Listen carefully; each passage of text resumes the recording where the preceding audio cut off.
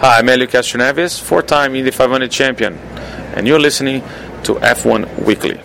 There are fewer than 30 men in the world qualified to drive Formula One. A mere half dozen, perhaps, to win. At this moment, I'm inclined to think you're not one of them.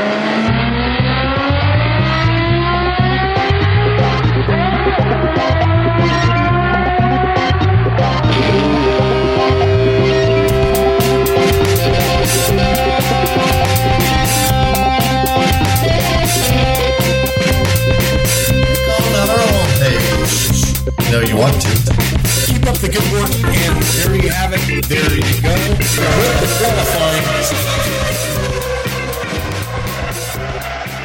Welcome to F1Weekly.com. My name is Clark Rogers. I'm the host of the program.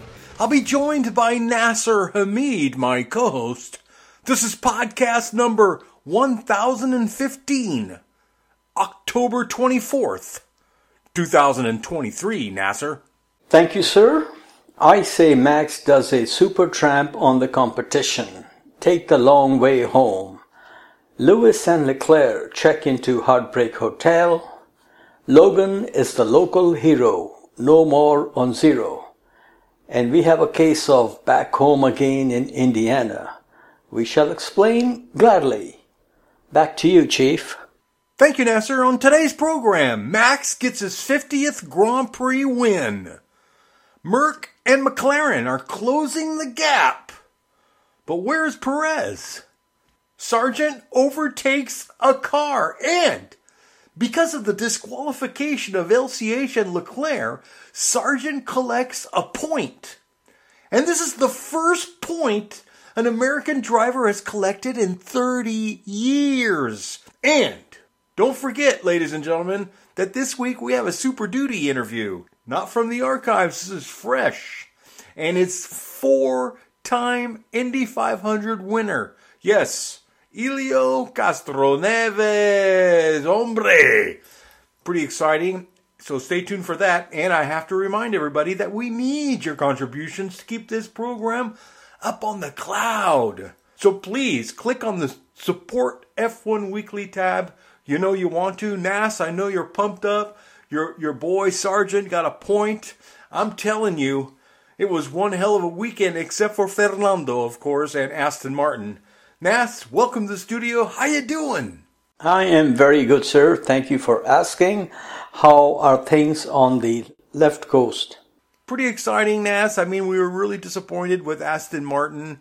I guess finally when they threw away the upgrades and just gave him a car, it did well, but it was too late. The weekend was shot. So I'm very disappointed with Aston Martin.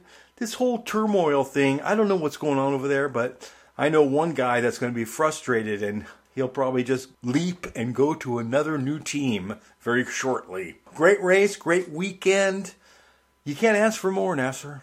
Very true, sir. And last week my spirit was high in the air, and I landed in the racing capital of the world on Thursday afternoon. The Junior IndyCar Series were testing. It was a little chilly for my taste, but I had a great time, met some very interesting racing people, and did some interviews, and more on this later. And so we have at least 6 interviews done, so hopefully we're pretty much covered for an interviews each episode for the rest of the season, and there are some other in the works that will happen through the wonders of Skype. We like to talk a little bit about Formula One now. No matter what they do, the prancing horse cannot pounce on the Red Bull. The silver arrows cannot reach the target. And Sergio Perez, his career is now in the Florida Everglades. Just cannot go fast forward. What is happening here, Mr. Rogers, is a flashing yellow lights for all Red Bull juniors. And there are quite a few in the pipeline. Be careful what you wish for, just might come true. And you may find yourself behind the wheel of a large and fast automobile. Then you look at the other side of the garage, and the other car has MAX on it. He goes zoom zoom, and your career goes doom, doom, doom. The party will be over before it starts. The US Grand Prix at Circuit of the Americas provided a very exciting race. You and I played a little Pedro shortly before the race, and my text prediction was Max, LCH and Leclerc without walking the plank. But this time it was no walk in MacArthur Park for Max. But sir, before doing a deep dive into the race, let's do a quickie on Collie, unless you want to say something. I could say hi to Pedro. Exactly. Well, Collie, because of sprint race, Collie took place on Friday. The wonder of non-stop penalties saw Max lose his fastest time to start 6th on Sunday, which was of no concern to me, to be honest with you. That put the prancing horse on pole with Charles Leclerc ahead of papaya rider Lando Norris. Row 2 was LCH and Carlito. Russell had the wonderful company of Max on row 3. Now this is interesting, despite Max's 5-place grid penalty, his teammate Checo was another 3 places down the grid, and that's not very good. And returning from his hand injury at Zandvoort, Daniel Ricciardo qualified 15th. His teammate Yuki Tsunoda was 11th on the grid. Your Dios Alonso was 17th, and back of the bus was Logan Sargent. He has yet to outqualify his teammate Alex Albon this season, who was 18th on the grid at Kota. Sir, anything you liked or did not like during the Friday qualifying session? Well, I don't like the Friday qualifying session. It's supposed to be on Saturday. I don't like the sprint thing. I'm not a big fan. And now I'm hearing that they're going to revamp it again to add more excitement. But it doesn't seem to be improving ticket sales. Ticket sales were down for Coda. So I'm really confused. I really wish that somebody could see the vision that I see and go back to traditional Grand Prix weekends with elegance and savoir-faire. There you go. On Saturday, we had the Texas shootout for the sprint race same afternoon. Max took care of business both in the shootout and winning the sprint race by 10 seconds over LCH, third sprint victory of the season for Red Bull rider. Leclerc was third. Now, I was going to ask you that, your thoughts on the sprint thingy, because some people are not fans of sprint races. Toto Wolff, now they're talking about reverse grid. I'm used to it, to these things by now, but I also prefer tradition. But Mr. Rogers, we have to, suck up to reality that change is going to happen. Just can't have the same thing forever. Is there anything you would like to have in terms of a sprint race change, or what would be the format that you would like to see? I understand that change it has to happen. I understand that. I understand that now we have talking pictures when we used to have silent pictures. But if we could do it with a certain amount of class, I mean, if somebody brings in reverse grids, I guarantee Max is going to say, "I'm done here. This is for children, and I'm moving on to Le Mans 24 heures." Very well, very well. Okay, now the race. Dickens had Tale of Two Cities. Dr. Marco has Tale of Two Drivers. Sometimes in a top team, 2 drivers take turn winning pole positions in races. This season at Red Bull, we have one-way ticket to the Blues. Maybe Checo's spirits are flying on JetBlue. Obviously, he has not hit the delete button on his talent folder. He looked competitive and feisty against teammates such as Hülkenberg and Button. Against Max, his goose is cooked. Actually, looks like Max has done a foie gras on him, and Dr. Marco may deliver coup de grace after the season is over. Max started 6th and did not look his usual rocket man in the first 5 laps, which is what I was expecting. He had moved up 2 places but was 5 seconds behind race leader Lando Norris. Ahead of him was his BFF, LCH, and Leclerc. Now, Mr. Rogers, early going, what were you thinking? How will this thing pan out will we have a first-time winner, or will it be business as usual? McLaren has definitely found some pace. I mean, Let's not forget, a long time ago, Sergio Perez made a big mistake in Monaco. They had to lift the car, and Toto Wolff and Zach Brown both took more pictures that day than anybody in the world. All those pictures are finally been developed, and hence we have new floors on the Mercedes and the McLaren, giving them more pace. It's working. Copying does work. I'm just, I don't know. I have to admit, though, they are catching up, and Red Bull I thought Norris might be able to, but on the other hand, we are not running on Michelin's, we're running on Pirellis. And I questioned these tires a lot, and I knew it was going to be a problem. I knew the DAG was going to be high, and that was really going to play into Red Bull's hands because they have the speed. But the softs, the mediums, it's almost like a tire war within the tire company.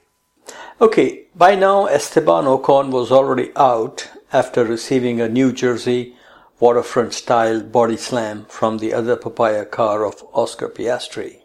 The Aussie mate would also retire from the race on lap 10.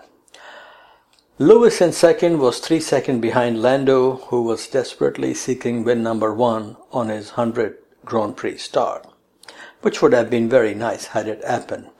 Lap 11, Max moves past Leclerc into third, and this was a 56-lap race, so the writing was on the pit wall already. Now, at any stage of the race, did you think this could be another Singapore for Red Bull? It could have been. I mean, you could tell he was struggling with the tires, but also I think he was managing the tires. He was taking his time. It's a 56-lap race. There was really no hurry. He knew he had this in the bag. The strategy was good. So I think he was fairly comfortable and calm in winning this Grand Prix. Well, he's a very mature driver, not like the days we have seen in the Toro Rosso in the early days of Red Bull. So this is more and more troubling news for the competition. At this stage, top 10 were all on medium tires. On lap 17, when Max did the undercut, it was all the DNA evidence and FDA approval I needed that Lando's maiden win was chop. That is the thing about the Red Bull package with one of their drivers. If they cannot beat you on the track, they will pull a trick in the pit lane and rain on your parade. Max put on another set of mediums while Lando changed to hard tires, leading pundits to predict McLaren will do one stop only. LCH was now leading the race. He must be wondering where have all the flowers and hybrid power gone. When he came in for tires on lap 21, he also did a Lando and changed to hard tires.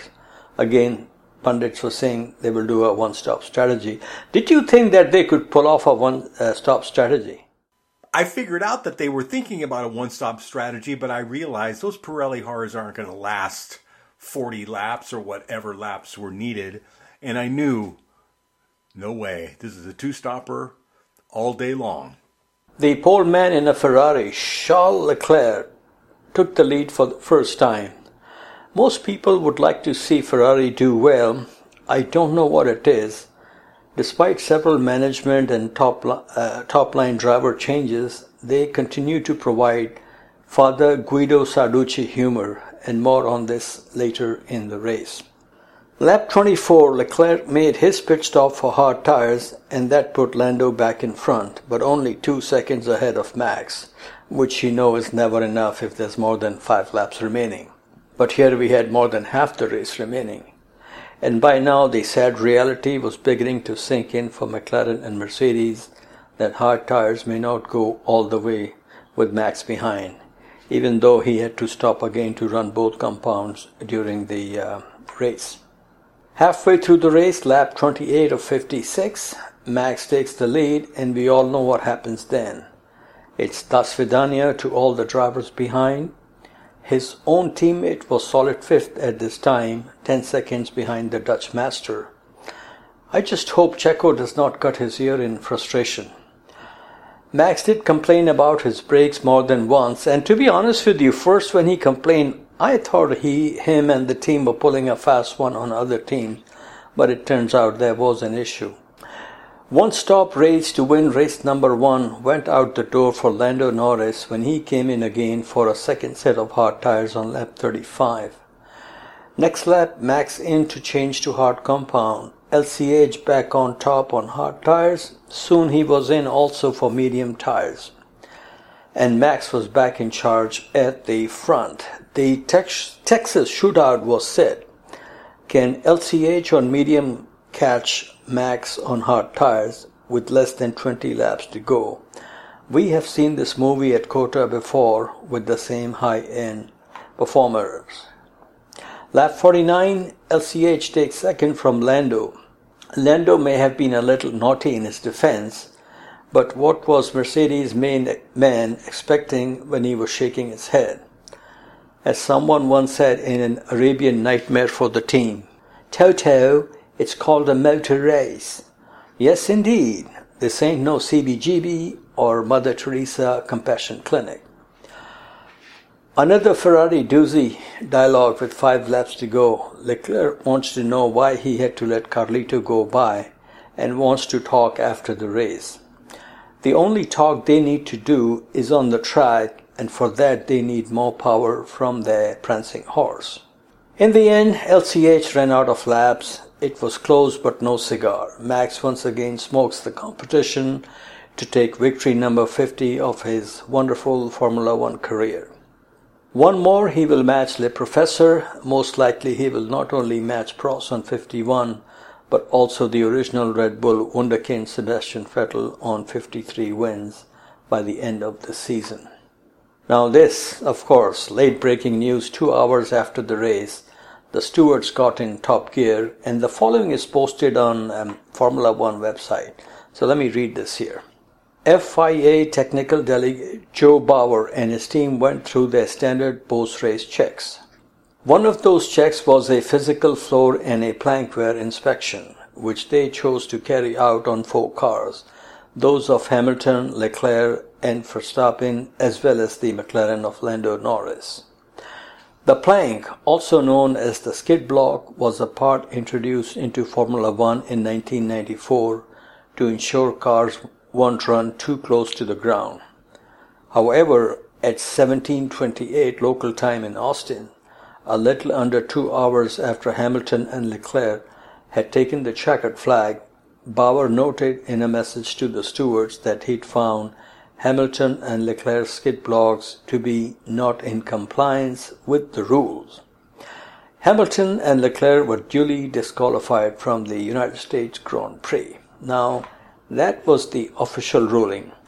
I think race fans at the track and watching telly all over the world want to see races decided on racetracks and not in steward room or courtroom. But rules are rules, and as long as they are applied consistently, there is no reason to play the crying game.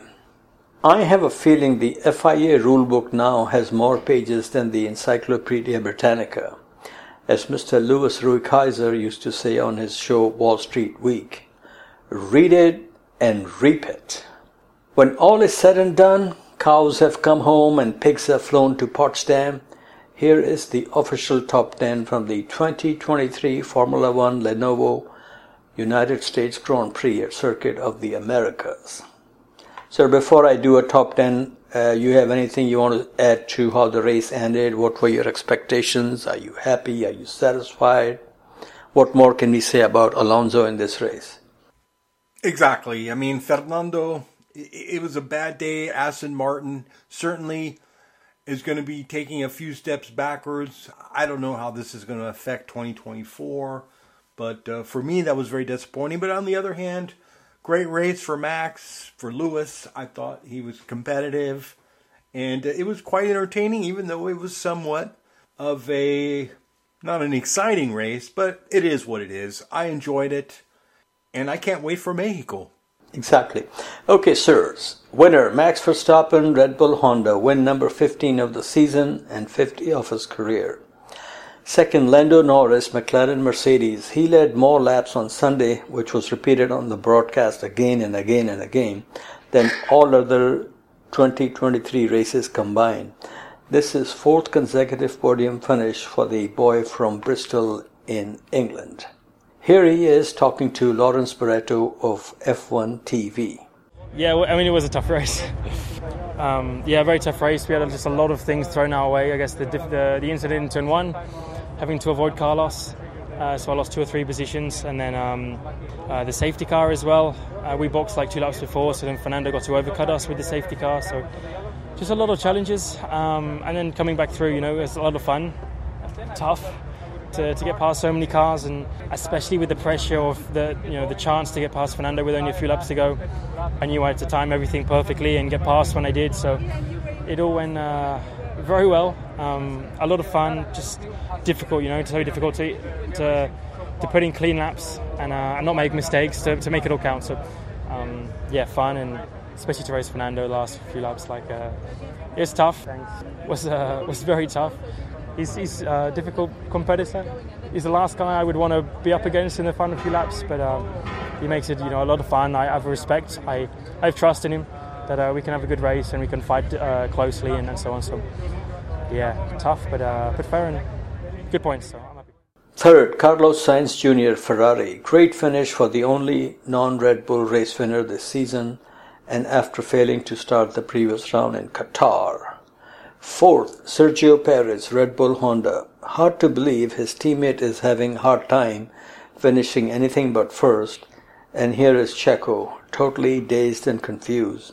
DQ for LCH may save his bacon at Red Bull and second place in the championship. His last podium was at Monza 5 races ago. Fifth, George Russell. Toto Wolff recently called GR the future of Mercedes. His only podium came in June in the Spanish Grand Prix. Sir, my take on the Mercedes package is this. If they get the car to be as competitive as the Red Bull, both Lewis and George are capable enough of taking the fight and beating Max. One of them has already proven a few times. But I think even then, the advantage will go to Max, because George is not going to roll over and play dead for Lewis. Okay, and of course Lewis will not do the same. So they are going to take points from each other, like Williams drivers did in 1986, and in the final race, Alain Prost became world champion from nowhere. So we'll see how this thing works out. Sixth, Pierre Gasly, Alpine Renault. His only podium came in the Dutch Grand Prix. Seventh, Lance Stroll, Aston Martin Mercedes. First points finish in last 5 races, and only Aston Martin in the points. His teammate Machismo retired on lap 49. 8. Yuki Tsunoda, Alpha Tauri Honda. Yuki Tsunoda was feisty and spicy like wasabi on the final lap and set the fastest lap of the race. This is first point finish in last 6 races for him. Tsunoda is now the 3rd driver from the land of Godzilla and Toshiba to set the fastest lap in Formula 1. 9th, Alexander Albon, Williams, Mercedes. Thanks to DQ for LCH and Leclerc, Albon is no longer the only point scorer for Williams. Which brings us, as you said, first American to score a point in 30 years in Formula 1, 10th place, Logan Sargent. 1 may be the loneliest number. It could be career-saving for the young man from Boca Raton, Florida. Let's listen to what the man says. Hey Logan, considering where you started, you must be pretty pleased with the amount of positions you made up in today's race. Yeah, I think it was a good race. Another really good start. Just made a mistake and hit the sausage curb in turn 1 and lost a few positions there. But other than that, really, really good race pace. A huge turnaround from yesterday for me and the team to get the car in a positive direction, and also for myself, just drive better. Pretty simple. I think we did good at managing the tires, held on to the end, and it was a good race. Alonso did not finish the race and was classified 16th. His team has the same issue as Red Bull. 1 driver missing in action. Proof is in the paella. 1 driver has scored 183 points and the other has scored 53 points. Mr. Rogers, here is a trivia for you. Remember one of our listeners used to submit trivia? The moon is shining in Montreal. Can you guess which Aston Martin driver has a Samsonite full of points and which one is carrying his points in a Toronto Blue Jays backpack? What say you? That's beautiful, Nasser. And those days, the trivia days were awesome. I remember that. That was very, very well done. But yes, the moon is in Montreal as far as I'm concerned, and he's carrying a tiny little wallet with his points in it. Okay, this was my favorite part of the race came with 11 laps to go when Ferrari team suggested another new plan C to Charles Leclerc, and the poor guy said, that will ruin my race, like as if he was running and, leading. We are in late October. I am surprised Ferrari has not reached plan XYZ or XYZ by this stage. But normally these issues are with Leclerc, as Sainz Jr. seems to run his own show, flatly saying no to the team sometimes. What say you on the Ferrari communication and their situation? Well, it's Ferrari, it's classic. Communication is clearly not easy for some, simpler for others. It is amusing, and they do have good pace. So we'll just keep our fingers crossed, throw a couple of Hail Marys. I call Guido every once in a while for some advice. Yes, sir. Okay, now we come to points to ponder. The 2023 season is not even over. Since the beginning of 2022 season, Max has won 30 races. That's 3 more than the total of Jackie Stewart's entire career. Max is leading the championship with 464 points, more than Sergio and Lewis total combined, and these youths are second and third. Sergio is now 39 points ahead of third place driver LCH. Hopefully Checo can help Red Bull to their first ever 1-2 in the Drivers' Championship, but he cannot expect any help from his teammate. Now we come to the Century Club. 2 drivers started their 100th Grand Prix race in Austin, Lando Norris and George Russell. Lando was also voted by the fans Driver of the Day. Sir, anything you want to say on these 2 young people reaching 100 races, and between the 2 they have 1 race win? Well, they're so young, we still look at them as rookies, but these guys are senior journeymen. They've been here for 6 years now? So yes, amazing how quickly time flies. I'm sure they're having a great time counting those pennies in the piggy bank. Okay, now we move on to maiden wins in US of A. Quite a few drivers achieved their first Grand Prix success here in America. So we shall start with Bruce McLaren, 1959, Sebring, Florida. At the time, he became the youngest winner at age 22 of a Formula One Grand Prix. This record would stand for over 40 years, till a new track record was set in 2003 at the Hungarian Grand Prix. I can't seem to find the face in my mind of that race winner. Perhaps you can help me, Mr. Rogers. Young Hispanic male. Must be Fernando Alonso. El Mas Macho. There you go. Thank you. Okay, next. Innis, Ireland, 1961, Watkins Glen. This was the first Grand Prix win for both the driver and Lotus team.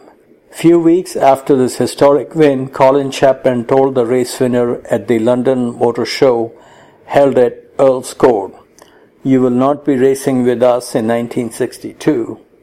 Reason was simple. Chapman was more interested in another Scottish driver, and his name was Jim Clark. Next, Jochen Rindt, 1969, also at Watkins Glen. Pole position, fastest lap, and race victory in his Lotus made his manager very happy, and that bloke was Bernie Ecclestone. Emerson Fittipaldi took his first win in 1970, also at Watkins Glen. Another Lotus winner, and what a story this was at the time. In 1969, Emo arrived in England with no Ingles. 1 year later, he had won his first Grand Prix, and in 1972 became the youngest world champion at the age of 25. And this record was broken in 2005 by a Renault Mild 7 driver who is anything but mild in his temperament. And who could that be, Mr. Rogers? Yes, he's a fine, good-looking man from España, and he is el más macho del mundo. Next, Francois Sever, 1971, Watkins Glen. Triumph and tragedy at the same place in 2 years. In 1971, Sever took his first and only victory driving a Tyrrell. In 1973, he lost his life in a qualifying crash driving for the same team. Next, we have another winner, but on the left coast of the USA in 1980, Long Beach, California, Senor Nelson Piquet. Of course, senior. Maiden win from pole and with fastest lap for the Brazilian driver from Rio de Janeiro. He now lives in Brasilia, by the way. His Brabham team was owned by Bernie at the time. Nelson's first championship was also secured at another American street circuit, Las Vegas, 1981. And finally, we have Michele Alboreto, 1982, also in Las Vegas. The Italian driver, whose mother was from Libya, took his maiden win in the Caesars Palace Grand Prix, driving a Tyrrell. All right, Nasser, thank you for all that. And now that we've reached the 30-minute mark, we're going to take a quick break, and we'll be back after these brief messages. Hello, everyone. I am Jose Maria Lopez from Argentina. Congratulations to the Formula One Weekly on the 1000 podcast. Welcome back to F1Weekly.com. Clark Rogers here, your host. And now, as we spin the globe and go around the world with Motorsports Mondial and the king, the Swami himself, Nasser Hamid.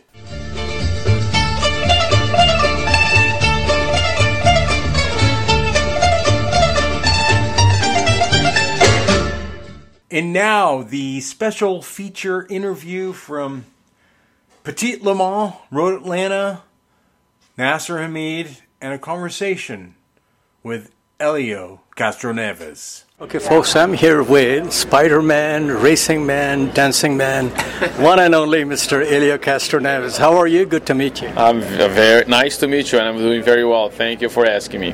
Sure.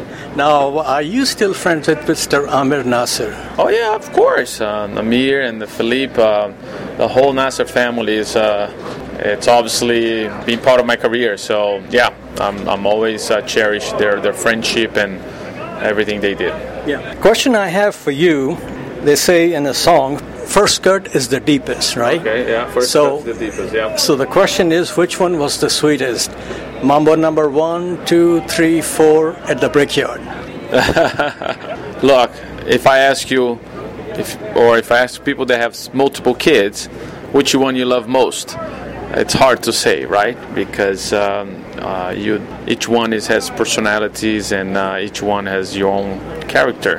And it's the same thing with the Indianapolis 500. First one you never forget. The second one in a row, you're like, whoa, that really happened. The third one, the circumstance was amazing, and the last one with a different team and was absolutely incredible. So for me, yeah, they're all very special. Now, I was at number 4 when you won the fourth one. Amazing, yeah. Absolutely incredible. I have a feeling. I've been following motor racing since '73, Formula One, IndyCar, sports cars, everything. Last 10 laps Indy 500, I have never seen such intensity anywhere. You agree? I totally agree. Yeah, it was I knew what I had, and sort of knew what my competitor had. So it was absolutely an incredible run. The entire team did a phenomenal job. But I have to say, all the races that I lost, finished second at Indianapolis. The 21 was a big learning curve and that paid off for sure. Yeah.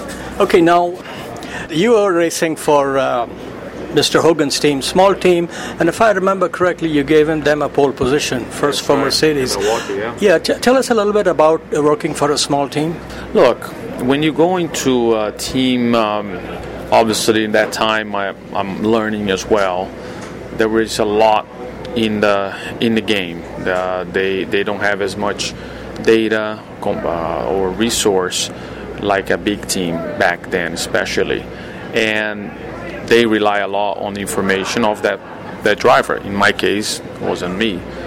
But the team they don't need to have 300 people in the shop. They don't need to have the best sponsor. Helps, don't get me wrong, because racing is moved by great partners. But if you have a great group, you're still going to succeed. And that's what happened to us back then. So when I moved to Meyer Shank Racing, it was sort of like remember those days. However, with much more experience, and no question that is definitely helped. Now, tragedy at Fontana led you to Team Penske, and I understand you were walking to your rental car when a couple of guys approached from Penske. What was the first thing that went to your mind? And you remember your first meeting with Captain? Yeah, I mean, it was a sad day, obviously, when you lose a colleague, and the whole thing for me, Hogan Racing was shutting down. I was going back home. There was a lot mixed feelings. It was definitely a very dark time in my career, particularly that situation. And it was amazing that when Roger and I talk, I couldn't believe it. I still feel sort of like, is it the right thing or not?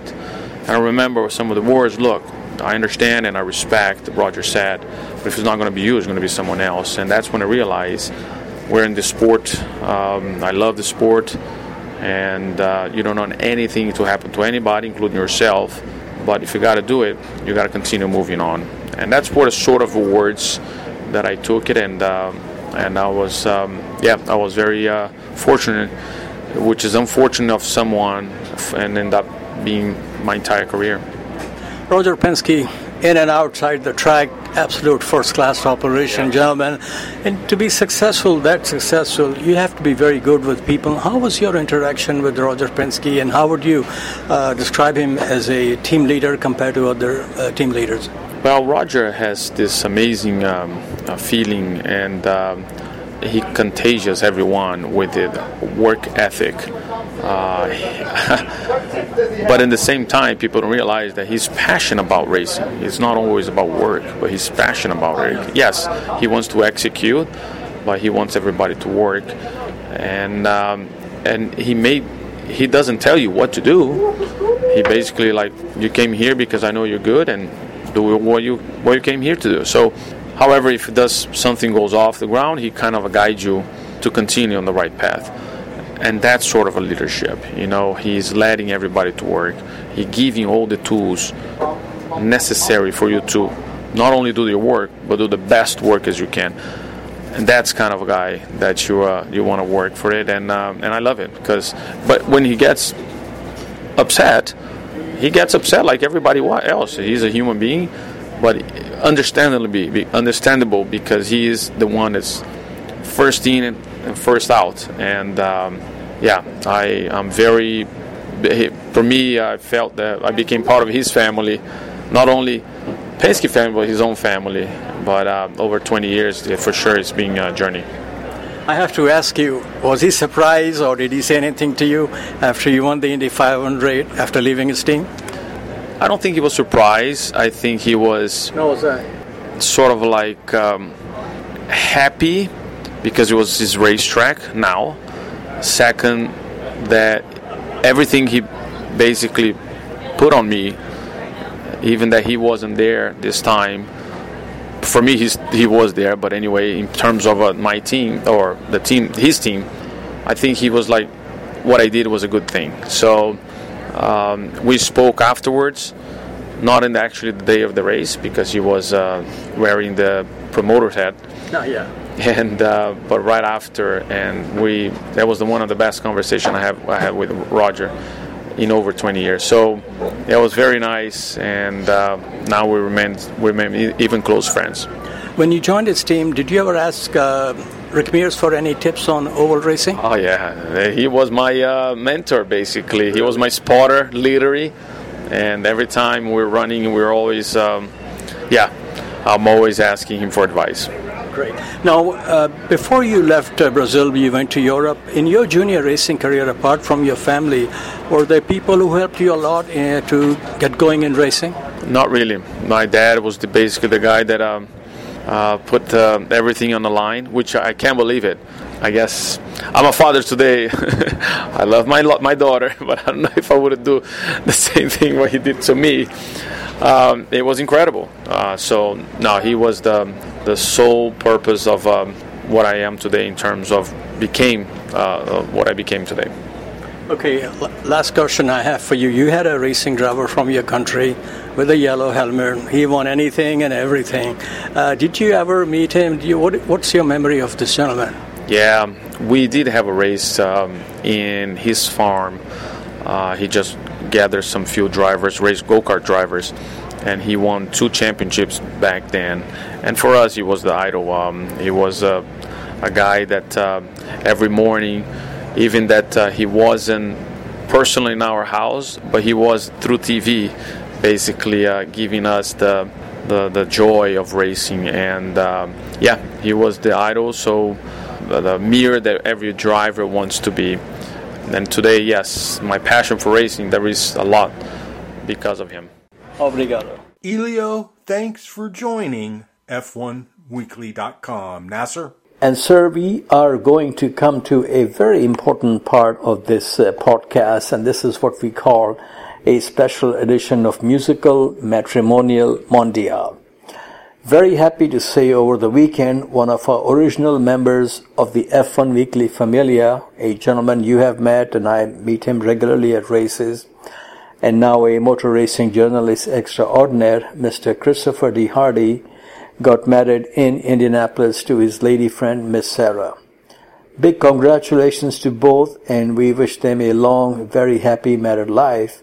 And here is a little musical dedication to the new couple with the express written consent of Mr. D. Hardy.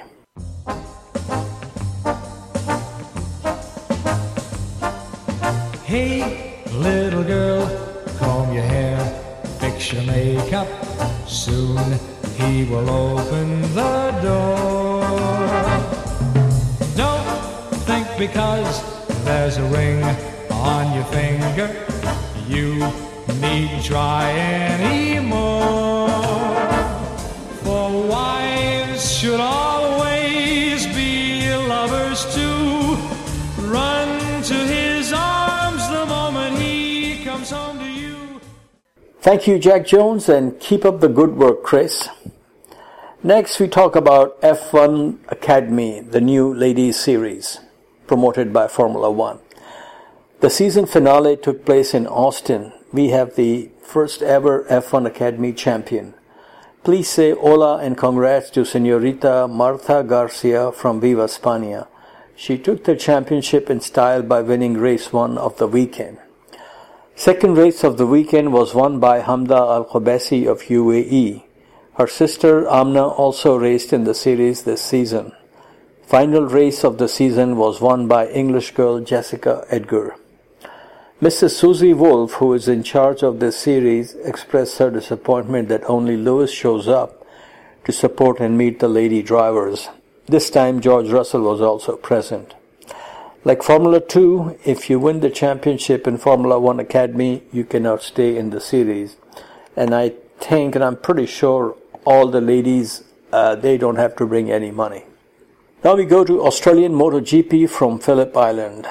French rider, your homeboy, Johan Zarco took his first win after 102 attempts by taking the lead on the final lap from his teammate Jorge Martin.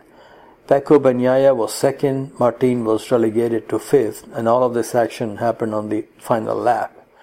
Paco leads the championship with 366 points. Jorge Martin is second on 339.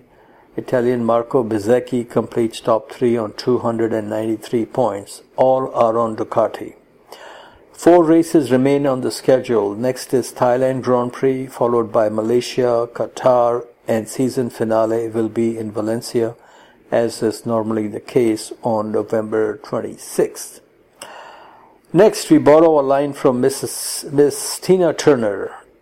Deutschmarks are dollars, American Express will do nicely. Formula One has announced that American Express will become their official payment partner in the Americas starting from the Las Vegas Grand Prix. Yes, they like to advertise membership has privileges, like pre-sale access to race tickets. Speaking of privileges, IndyCar racing is really showing how to take care of Joe Blow and Sammy Chung.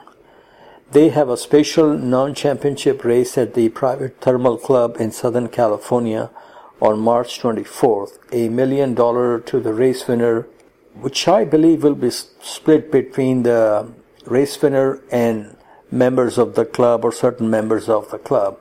So people who have millions already sure can use another $500,000. Tickets are now available to the zestfully washed masses, only $2,000 per person. Now this is for a series, local series, whose rating is below Formula One in this country. Absolutely mind-blowing. Mr. Rogers, for this kind of money, would you like to see Max Verstappen in a Formula One race on the Vegas Strip, or enjoy the hunka burning love in the Palm Desert of Southern California, watching Milka Duno driving a decade-old Indy car? What say you? Well, I like Milka Duno driving an old Indy car. I'd pay good money to watch that.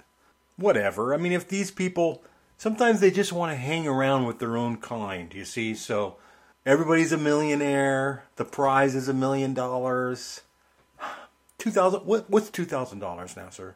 It's chump change. That's a really good cocktail. Good idea. Okay, more Americana, courtesy of Liberty Media. Patrick Mahomes scores a touchdown in Formula One.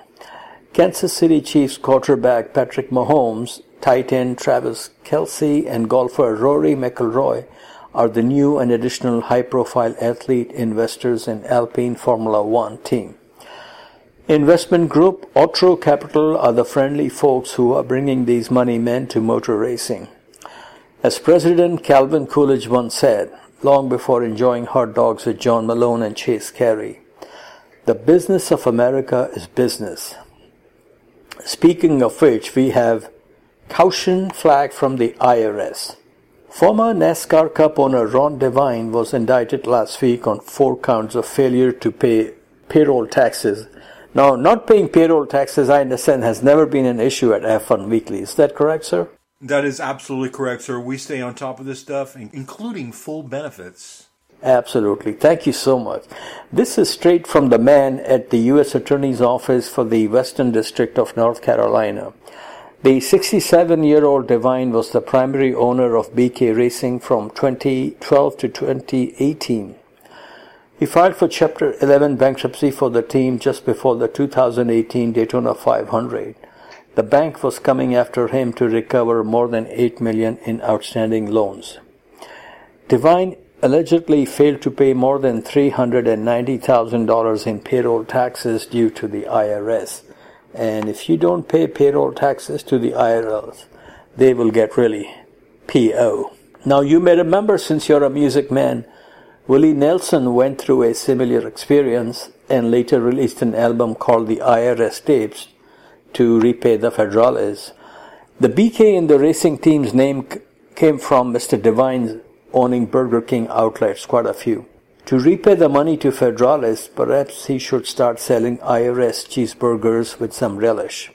Mr. Rogers, they say road to hell is paved with good intentions. Would you walk a mile and spare a few dimes to help Mr. Devine and buy some of his IRS cheeseburgers with need-of-the-hour freedom fries? Yes, I love freedom fries. Every time I go to Libya on vacation, that's my first order of the day. And really, I buy one cheeseburger, but I think it's a good idea. If he's got a couple of BKs running, hey, that's a great jingle, and BK does well. So I'm really surprised that he had such a problem paying those fees because, hey, you know what they say, BK. Yes. Next, McLaren's bust a move. We all know Mr. Zach Brown likes to collect classic racing cars. Looks like his team likes to collect racing drivers, hoping they will drive for them one day. This time they have gone Ricky Nelson. Their latest signing is sweet senorita from Manila, Miss Bianca Bustamante. She will race again in F1 Academy Championship in 2024, this time in papaya colors. This season she won 2 races and finished 7th in the championship. FIA Academy is the replacement series for Formula W, which went kaput after 3 seasons. Same driver won the championship each season, Jamie Chadwick. And speaking of Jamie, she will race again in Indy NXT in 2024 with the Andretti Global. And her car was there at the Indy test. It's in the same colors, the DHL colors, but since DHL has departed, they have removed the name DHL, but it's still bright yellow and red. So we will see how it goes. Next, Fly Robin Fly. The second coming of Raikkonen is on the track to success. Kimi has 2 daughters and a son named Robin. He is currently in karting. According to Italian publication La Gazzetta dello Sport, Kimi and family have moved to Como in Italy from his palatial residence in Switzerland. And as we all know, Italy is global HQ for karting. Robin will race with CRG team, same team that ran Nico Rosberg, Polish Prince Kubica, and the Montreal Monster Lance Stroll. With that, we come to Musical Mondial. Today we have a blast from the past. Thank you for listening, and please enjoy some fine music from German group Silver Convention. Thank you for listening. Bye-bye. Thank you, everybody. Good night.